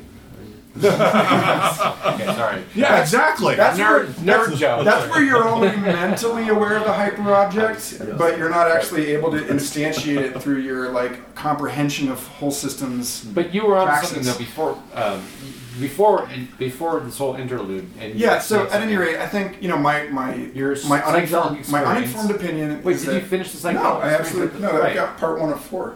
Oh. Okay. That was only the first. Okay. Yeah. So anyway, but like I don't want to jump too far. We can do this gracefully. So yeah, my uneducated opinion is that I don't think that we need aliens at any point in human history in order to explain anything. Yeah, I agree. I do think that there have been encounters between human beings and extraterrestrials, through hyperspace.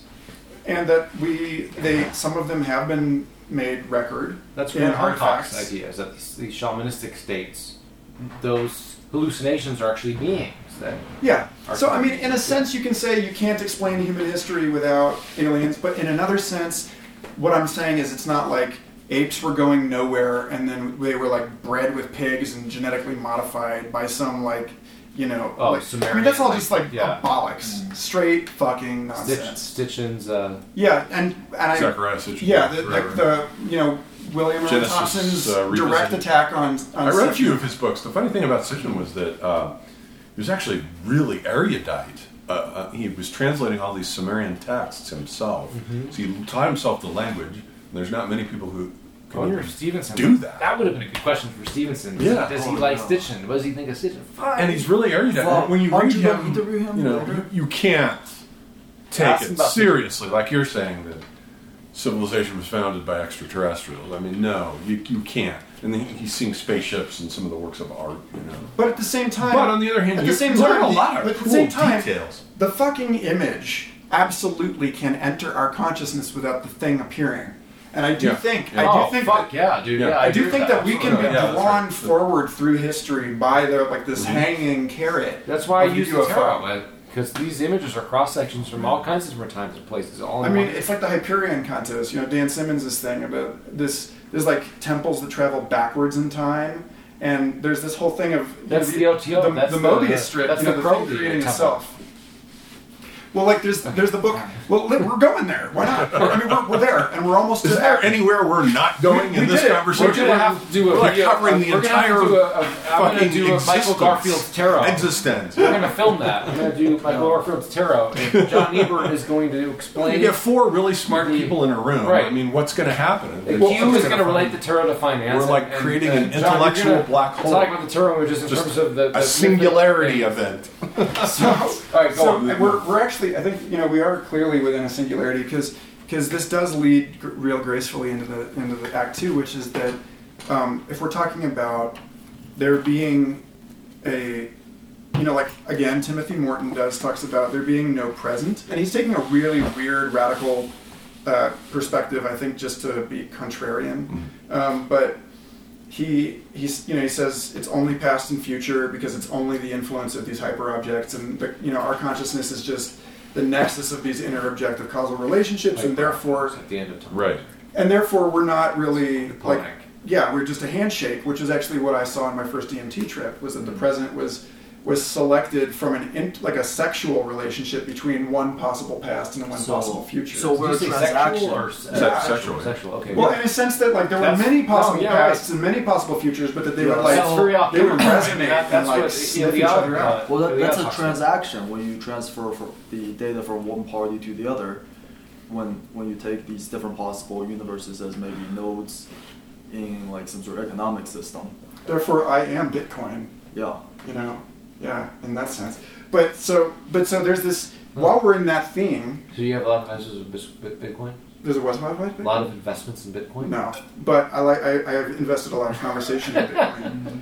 You know, because I think it's fascinating. And so this this thing about everything creating everything else. You know, if you want to view it sort of as the photograph of negative of, you know, there being no thing except the intersection of, you know, forces, that there is this book called Who Built the Moon? Oh, I love that book, man. I got that for my brother for his birthday. So you've read it? And his birthday's actually today, and I got that as a gift for him. No kidding. It's kind of weird synchronicity. Maybe not. Maybe that's not a synchronicity. I'm just looking for meaning of her. But No, okay, you bought yeah. you bought that. Who Built the Moon for my brother? Yeah, because he likes that kind of stuff, you know.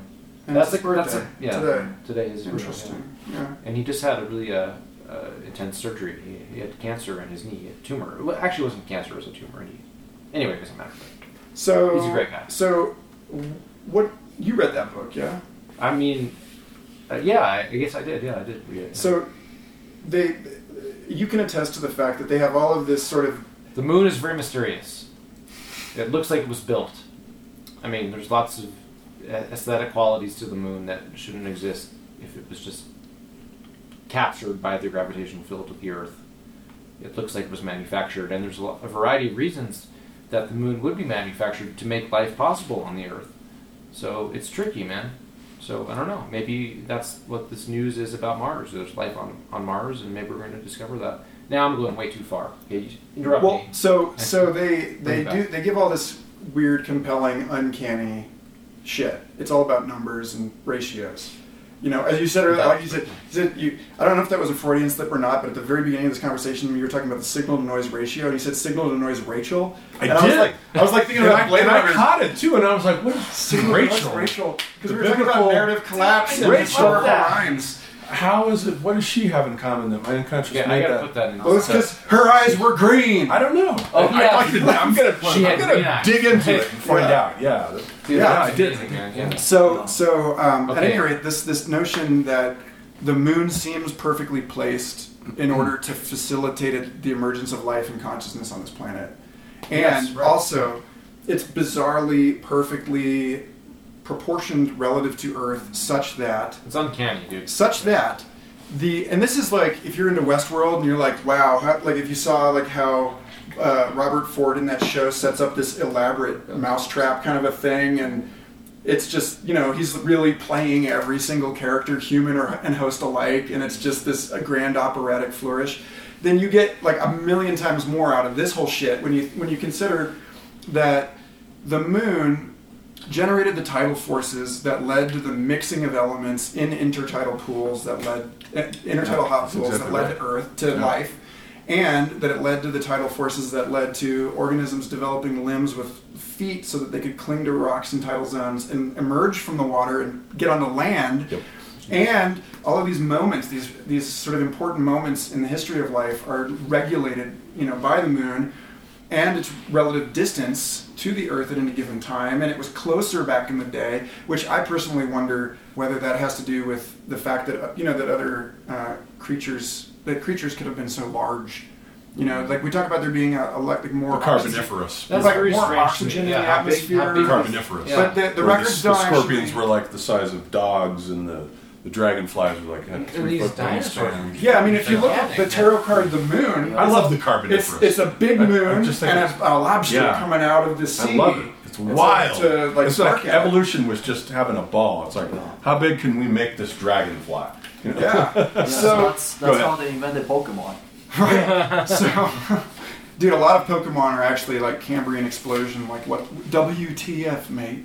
So, and this is good because we're dovetailing real neatly into part 2 here, because the whole point was that they were basically saying that all this conveniently wonderful Goldilocks history, and then we end up at a part where that's my It looks like Silver Surfer, though, doesn't it? the Magus. This Magus card looks like the Proletaire. Marvel character Yes. Silver Surfer. Yeah, Hermes. I've thought about that. Oh, and it is Hermes, but Yeah. this is before Silver Surfer existed. But yeah, Silver Surfer is totally written by It is an totally. adept. Oh, an adept of Crowley? Of magic? magic of some kind. Yeah, I forget. The Yeah. stuff. Yeah, that's I the like- I think I've heard Alan Moore Magus talk Surfer. about that. I think the Silver Surfer was Oh, my yeah, you're favorite right. They comic were all book into that. character Yeah. of I mean, all time. we're talking again about the Chrome Praying Mantis. It's back in the Right. Yeah, Silver he Surfer. was the best. I just thought he was the coolest. Crowley has like Silver several Surfer. Magus, the only Tarot deck that has like 3 Magus cards or magic cards. Anyway.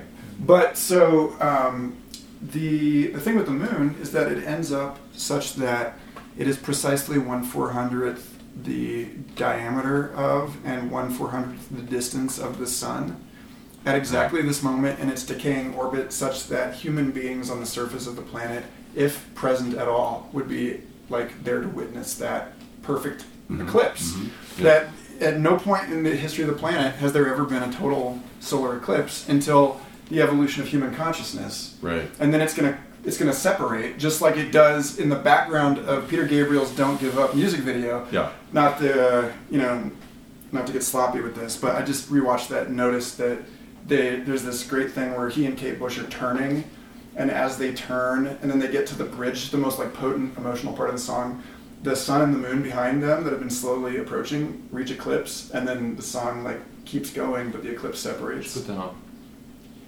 I don't know. But, Ooh, yeah, the moon. Well, what's interesting is it's a very idiosyncratic. That looks nothing like the weight deck moon card. No, it but it still has a doesn't, bug yeah. coming up from below. And there's this word Egypt. Oh, there is a bug coming from below. Capri is. And the gatekeepers on either It's side. Capri coming up out of the underworld. And that's in the weight deck The card? Egyptian Yeah, well, it's a cliff and then a dog on either See. side. A dog and a wolf. And that's all in this card too? Well, I mean, Well, Anubis, right. Anubis Anubis, is yep. in there, yeah. Oh, shit. Okay, so this is Could also be Wepawet, though. I love how he inverts the traditional images. Wepawet is one of the guides to the underworld, and it's got a dog. And that's what that looks like. And that's actually, look at that. It looks like a Yanni right there, right? Yep. So their whole thing with the moon was who built it, because this shit Right. is bizarre. It's precisely 27.932% the size of Earth, like the diameter, and also it orbits Earth in 27.932 days. Right. Like, Right. excuse me, what? Like that shit Right. doesn't happen. I know. Nowhere else do we see anywhere in the cosmos, in all of our like extraordinary telescopic power, do we see anything even remotely like this? Yep. So what the hell is going on? And what does it have to do with the fact that our planet is the only planet that has life, which is also a thing that we don't seem to be observing anywhere else? Right. And basically, their whole thing was, we come up with 3 options and we don't like any of them. They're like, it could be God, we don't like that. It could be aliens, we don't like that, because that just pushes the question back. I like further. both of those, though. And it could be future human beings through like some that, sort of yeah. quantum shenanigans Yeah. where they have to create a history in which they exist. Yeah. And I was like, I feel like you guys are so close. No. You're so close. Because I was talking about this with my buddies. We had hiked down from Taos. We'd hiked down the canyon to Stagecoach Springs down in the Rio Grande. Yep. One beautiful night in August 2014, and there was it was the Leonid meteor shower. It was the one in August. Yeah. And Sounds right. it might have been torrid, and anyway, it was a massive meteor shower. And that night I was talking about this, and I said, I think that it's really all and none of those. I think that what it really is that, as in Greg Egan's science fiction novel Distress, when they figure out the theory of everything and it like loops back in time, the perfect description and understanding creates the universe in which it exists. It's like that. It's like a Mobius strip. Yes, that a perfect observation creates a perfectly recursive history in which the observation is explained. Yeah. And that basically what has happened is that every single person who has ever looked up and seen a solar eclipse, has looked up and seen the moon, is basically voting in quantum hyperspace for that timeline to exist. And has It's like- and I love that. that we've basically created this history that we're like this channel of history that we're moving through by our like They're retro voting awareness of it. So Voting that's in kind of quantum like hyperspace for this to exist. cryptocurrencies, right? You have the blockchain. You should vote be- on the blockchain to see if you see the moon or not. You Yes, gotta text that. and there's a Gnostic component to this because Dan Larimer Voting and- of EOS and BitShares and Vitalik Buterin of Ethereum Yeah. were having this debate on Medium about the limits of crypto economic governance, and Vitalik is saying we can design a system in which we can incentivize it such that all actors are that you're going to guarantee good behavior. And Dan Larimer said, no, you can't, because there's always another ecosystem behind it. There's always a bigger economy that creates a deep state no matter what you do. and that you basically can only get, you can only sort of hope that your players will act in favor of like doing the right thing like 2 out of 3 times, and you can sort of guarantee it's going to work most of the time. But he's like, but ultimately, there's always a sort of Gnostic demiurgic sort of thing hanging out behind it, that so you can't factor it out, And so I think that thing is the sort of like monstrous face of the omega point that we create observes itself and creates the history in which we're observing our own history, this weird, uncanny, perfect history that we can't comprehend. That we're looking. I mean, that it's basically that it's all happening. And then we're just sort of at different points of it. Right. And it's coherent. It has like an internal integrity. That it does actually have. There's like a supra narrative going on here.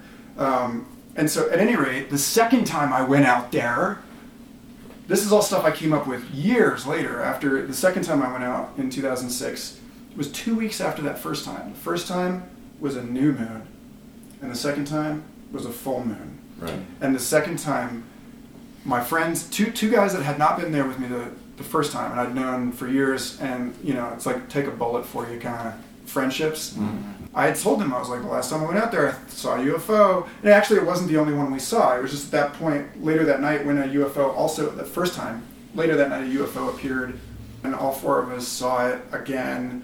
But everyone was so unsure of what they were seeing. Everyone was tripping so hard that it was like, both of the women came home from that were like, I'm not saying shit about shit. Like, I'm not putting my chip down on any part of that roulette table. That's very common with UFO experiences. Yeah. Some people have a traumatic response and they want to deny it afterwards. Yeah. It's risk, how you want to approach the risk. I think that's a lot of that's basically our experience in life. It's how do you want to choose to be exposed to unknown risks. So I went out with these 2 other guys that I on some level I felt like were maybe like prepared to see UFOs, and well, you were tripping. Well, it's like, I mean, come on, if you're gonna go in there, but I was like, but here's the thing: is that we can't assume anything about what each other are seeing. Mm-hmm. When can we do the Freeform Psilocybin podcast? That's what we'll get you guys in but Freeform, we walk around in the place. Broadcast live. Wouldn't that be wild? Here's 4 guys tripping, and this is what. Dude, I wish you could have seen me. You're getting into some potentially dangerous feedback loops by live streaming it. Are we live?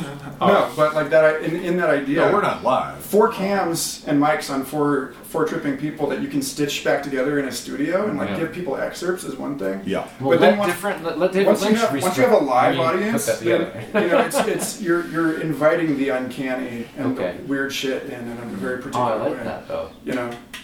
That's awesome. The feedback from everybody. As somebody who has worn a camera in a room full of tripping people, here comes electronics. Then me and John are really into this idea. James Joyce had the main character Finnegan's Wake was HCE, which one of the acronyms that could be is here comes everyone. Oh yeah. And so me and John had this idea that with electronic and telematic civilization, here comes everyone. Everyone has a comment on a post, and so we're always dealing with HCE all the time. Joyce was already living in the future when he wrote that. I mean, it's crazy. So we're always dealing with this HCE character, which is everyone at the same time. But also not, because her eyes were green. I love that. Anything that the singularity, like in Accelerando, like when human beings have sort of escaped from the Matryoshka brain that's eaten the inner planets of the solar system, and we're living as refugees in the outer planets. Spoiled! Right. The singularity is shooting out historical and fictional characters as living humans. That's like to Jeff them, Hume. and they're like, "What the fuck is this?" Like, they're like, "Are we being treated as an infection?" And these people are like antibodies in a system that's like we can't understand. It's like there's no other. I want to put an endorsement to Jeff Noon, the author of Vert and Pollen, and I think that Michael Garfield and you should get together and have a conversation. Okay, yeah.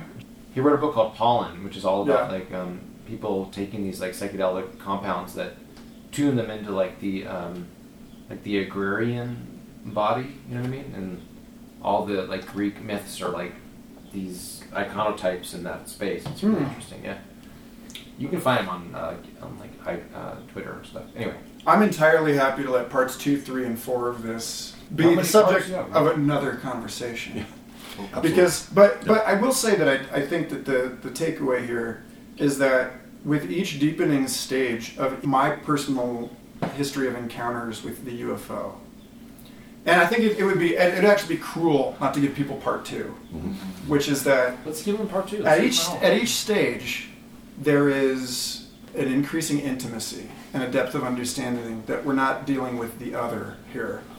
Well, that's like Whitley Strieber's whole thing with UFO communion. You know, that like these were like beings that we have to commune with, and he had this whole idea of like a sensual, even sexual relationship with these beings. It was strange, but any Christian would say that's Satan. That's all old-fashioned Satanism right there. You know, Right, because you're only allowed to have one kind of communion. sleeping with the devil. You know the rituals out and the witches. Like that, they would say that Strieber was a witch. Basically, you know that's Well, right, because they're Confucian about it, and they're saying you don't. or it's like confused well, they are about. because it's you're just taking the communion wafer. You're participating in the ritual, but it's not a completely empty ritual. It's still capable of quite a bit, but it's based on something else. But at any rate, the whole second thing about this was that I insisted on not leading the witnesses. So when lights started showing up in the sky that night, my friends and I were like, "Do you see that? Okay, yes. What do you see?" You know, and we were actually enacting this protocol, the Close Encounter 5. The Stephen Greer talks about, where you actually sort of declare yourselves as a group to be a planet ambassador, you know, that's number 5. Okay, and invite in like a diplomatic interaction. So we did that. J. Allen Hynek came up with the close encounter grades, right? So I don't remember. 4 would be like abduction, right? 4. No, let's see. Yeah, the 4th kind is, I guess, abduction. The 3rd kind would be contact with aliens, right? Close encounters with the First is you see. Second is, I guess, communication of some kind. Damn it! I'm gonna have to close encounters of the 3rd kind was actual contact with the occupants of the UFOs. Yeah, it was. Close encounters of the 4th kind would be the abduction thing, and then close encounters of the 5th kind would be kind of what you're talking about, which I think that's correct. you set yourself up as an ambassador. I mean, I haven't heard that before, but that sounds really yeah. Well, that was something specifically that I think was developed by the Disclosure Project. Because you kind of have to assume that if you're dealing with a transcendental intelligence, again, to go back to John C. Wright's sort of premise, you have to assume that, you know, that they're capable of being sort of invoked. I think so. Yeah, I mean, I've seen that happen a lot of times, right? And that's even what Jacques Vallée thought. Jacques Vallée was trying to connect UFOs to Hermeticism. So in a way, it's like you're the prophet. You're saying, okay, I'm the prophet, now give me the message. Well, you know, Jason Reza-Jorjani has a whole chapter in his book on Prometheus and Atlas all about the UFO phenomena, and he thought that it was UFO phenomena that creates the Old Testament. Oh shit! There are actually 6 types in his. You should do that. Would be a whole other podcast, a UFO podcast. Yeah, and so there's actually 3 non-close encounters that Hynek listed: nocturnal lights, daylight discs, and a radar visual. Yeah. And then first is visual sightings, so seen by the human eye. The first 3 are, you know, less than 500 feet away that show appreciable angular extension and considerable detail. This is according to Wikipedia. Close encounter is the 2nd kind, a UFO event. Hynek was Vallée's mentor. He was an older scientist that Vallée came from France to study with. Okay, here we go. Close encounters of the 2nd kind, a UFO event in which a physical effect is alleged. This can be interference in the functioning of a vehicle or electronic device, animals reacting, physiological events such as paralysis or heat or discomfort in the witness, or some physical trace like impressions in the ground, scorched or otherwise affected vegetation, or a chemical trace. That 2nd night, every time we saw them, the birds in the marsh around us started making a lot of noise. Part of the phenomenology. Yeah, right. I like that. Yeah. And that night there were so many more of them and they were different kinds. And like I saw some of the ones that there was a sound also, like a boat propeller that the big ones seemed to make, like they were like chugging through the sky. And at this point, I'd spent 2 weeks like studying like aviation wing lighting and the silhouettes of different farm planes and shit to make sure that I'm not just because it is you can have a lot of visual distortion under the influence of psilocybin, and it's like totally reasonable for me to maybe have mistaken something. But the only thing I could find that looked anything like what I saw that first night was in a document from the 1700s. It was like it was a manuscript hand illustrations of like a clear thing with a big red light on front and a trail of white lights behind it. And I was like, bingo, I've seen that, yeah. Bingo, that's the thing. Yeah.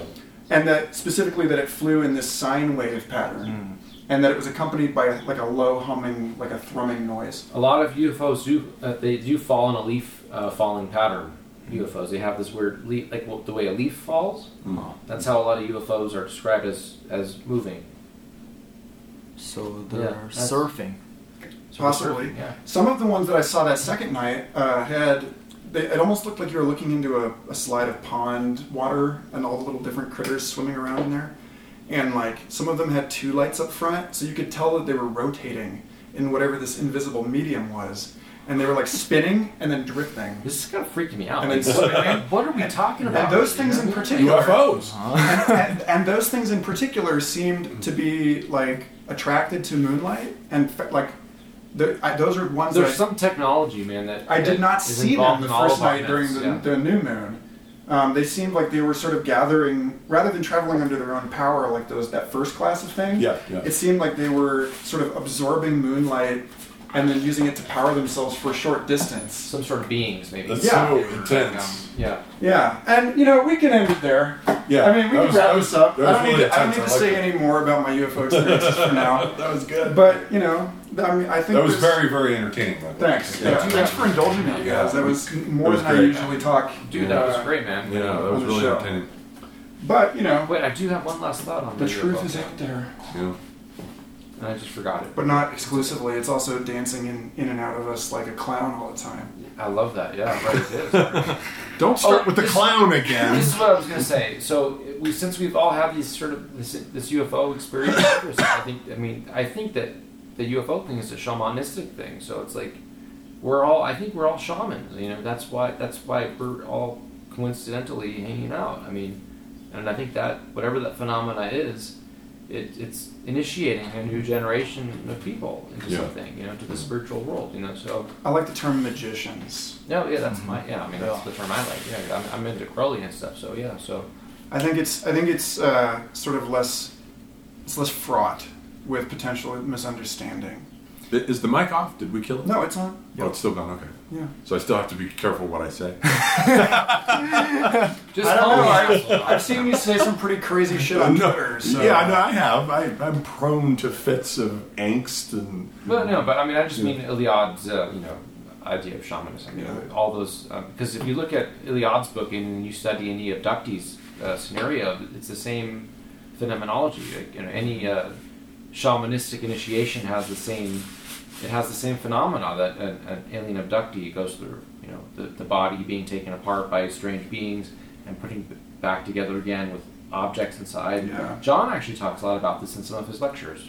About the connection between alien abduction and shamanism. Shamanic that was when I was first thinking about it way back. When I did my first book, I was thinking that there's so many similarities between like what shamans describe when they get captured by these ancestor beings and they take them and pull out their body parts and replace them with crystals or some superior metal or something. Alien impacts. Yeah, and so they're torn apart and rebuilt. And that's why they're invincible, because they have this. It's like the Wolverine character in the Marvel Universe has these shamanistic. Fuck, dude, that's awesome. They put metal inside of his body. That's totally But shamanism. he's also tortured. He's a tortured. Yeah, no, it is. Well, But you the have to shaman be is tortured, put but it's through not a hell. sacrifice. And the alien No pain, no abduction gain. phenomenon does sound a lot like that. When they take them on board the ship and It's happening. do stuff to their bodies and It's the add same like phenomena metal happening in our- implements. So the difference then is that we've graduated from the Close Encounters of the Fourth Kind, which are largely non-consensual, to Close Encounters of the Fifth Kind, which are actually invited, where the seduction is like actually like initiated. But they were always invited by people who were doing magic, right? Magic was always about inviting these beings. And, right, but these beings will sometimes catch you anyway. Yeah, so magic is all about a way of how to deal with unknown risks. So you got the unknown unknowns and the known knowns and the unknown knowns and the 4 options. Oh yeah, actually another time another friend brought up something interesting. So I was saying God is basically our idea of the unknown, right? But he said no, it's actually the unknowable. He's right. Yeah, that's correct. Well, the Godhead in a way. Yeah, there's we don't know what the fuck that is. Yeah, and our whole journey throughout life is how do we deal with all these unknown risks. Yeah. So that's actually this is the spot to end it, because I think from here, normally I like to end this show asking what people kind of what message they want to convey to the future, or possibly like what the best possible future they can imagine is. So in general, I would love to hear each of you take a turn saying something about, in light of all that we have said today, right? In light of the hypermodern evaporation of culture into the digital, in light of the apparent, persistent, and eradicable non-dual reality of the hyperdimensional Harlequin as somehow like a perma feature, even if we're not aware of it, even if in light of the fact that we may be involved in a time-traveling conspiracy to create the moon, and in light of the fact that we covered a lot of that shit babblefish. today. Yeah, we sure did. In light of the fact that Donkey Kong. the babblefish might be might sort of lead to a reverse snow crash in which everyone's speaking their own language, and we all become sort of like cryptographic public-private keys with like brain implants that can communicate to each other. What is the best sort of like? What kind of best possible future do you envision, given everything we know, like given everything we sort of accept as the case? Where's the most reasonable sort of the intersection of like what you believe is actually possible and like the best thing you can imagine? So you want us to answer that question? Yeah. So I guess I can answer that, but I'll say that's almost the wrong answer to ask. It goes back to Taleb's idea of it's not about predicting the future, but about how you position yourself using heuristics so that you can experience the best future without risk of ruin. So rather than imagining like a static best future, it's really this flow. It's you're living the Tao, used basically through this wu-wei heuristic, where you don't actually have to know what to expect, but you just experience it, and you're actually pleasured by all the surprises, and just gotta make sure that you can calibrate the risks so that you don't die before you experience something interesting. Could it be? Don't die before you experience something interesting. Could you say that the best possible future you can imagine for our species is one in which we all are pleasured by surprise? Yeah. So you're kind of reincarnating in this like multiplicity of possibilities. All right. What about you, Mike?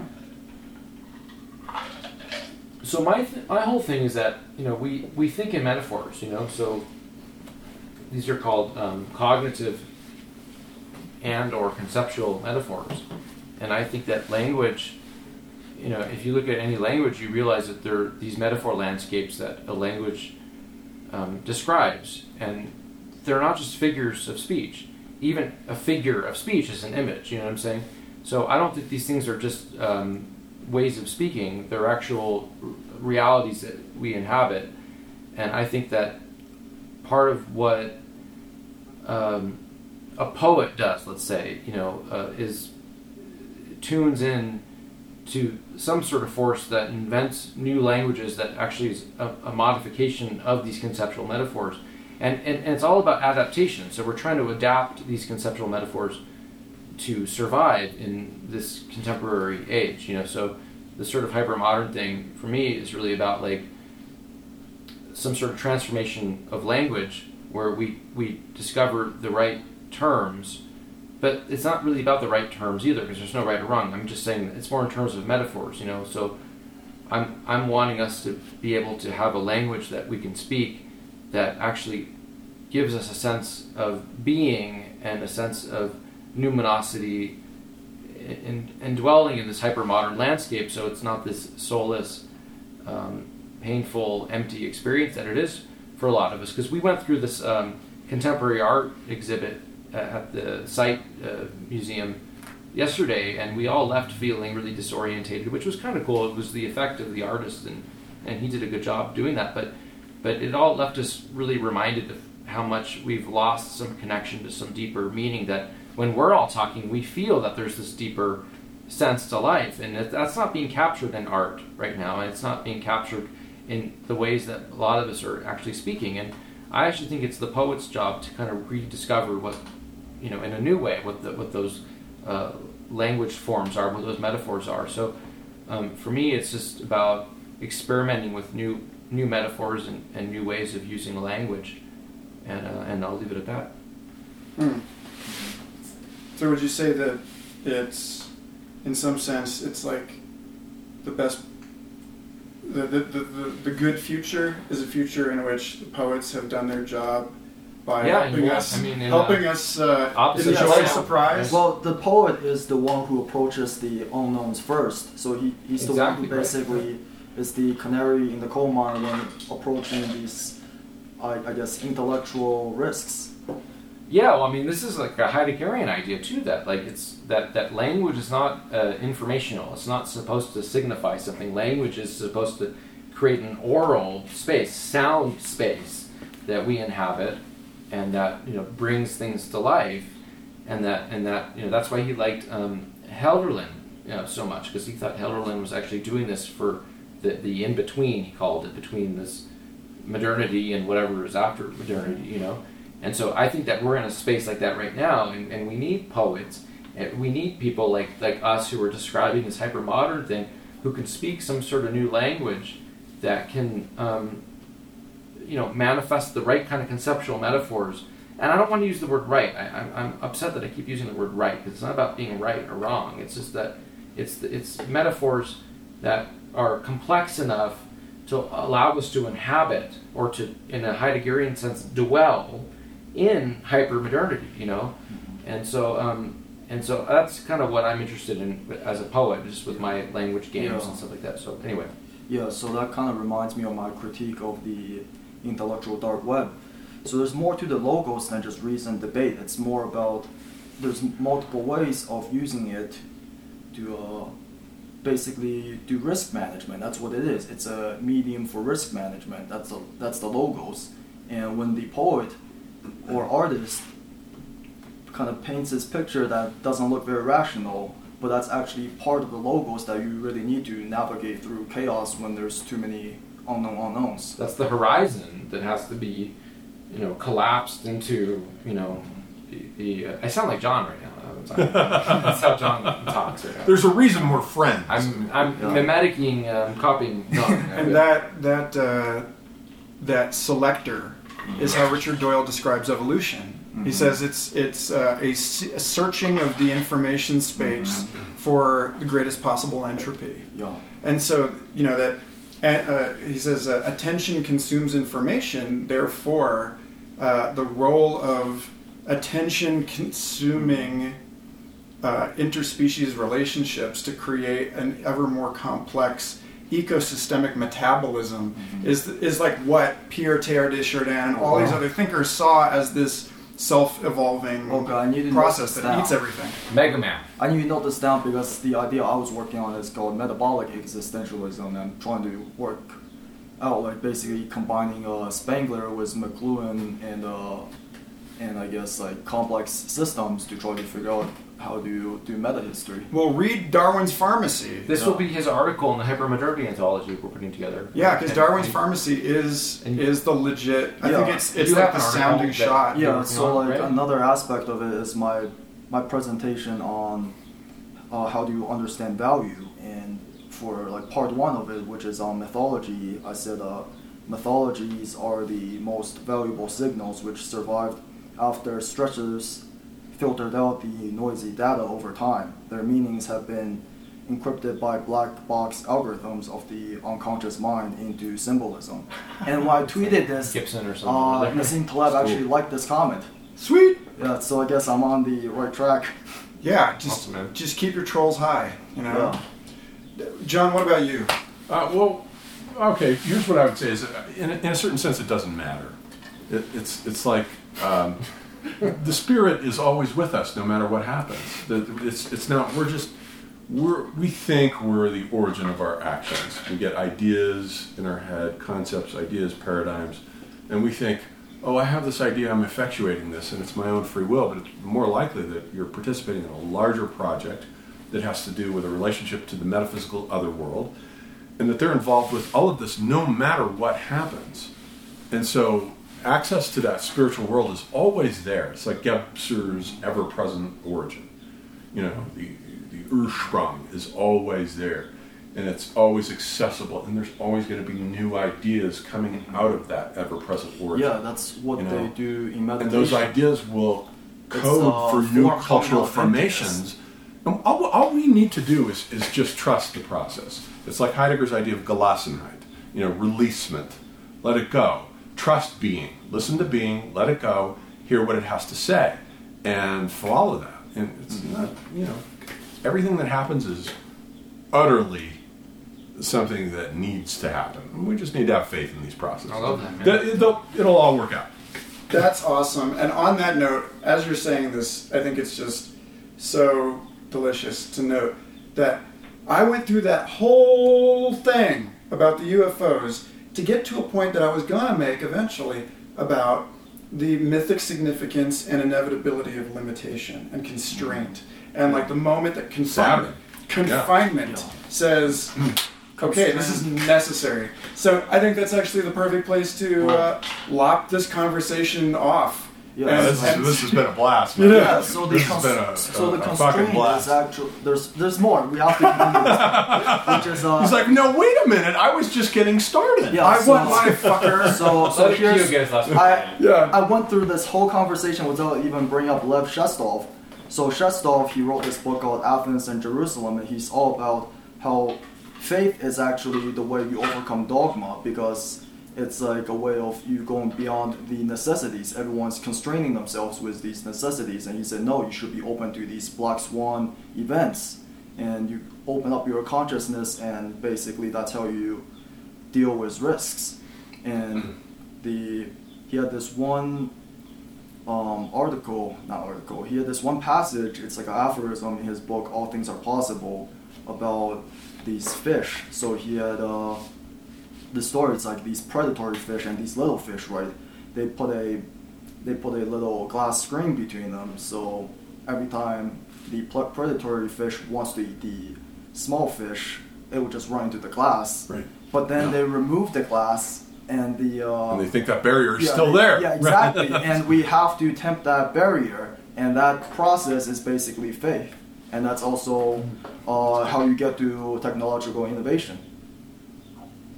That's a great really place cool. to call it. Great. That was great. Thanks, you guys. This was my Thank you. funnest conversation that I've ever had ever. Thanks again for listening. I hope you enjoyed that episode as much as I did. Future Fossils is part of the MindPod network, along with Third Eye Drops, the Astral Hustle, Synchronicity Podcast, and an oodle of other fascinating programs. I encourage you to go to mindpodnetwork.com and subscribe to them all. And stay tuned, because we have some awesome episodes coming up on Future Fossils. But for now, may your now be exquisite, long, and wonderful.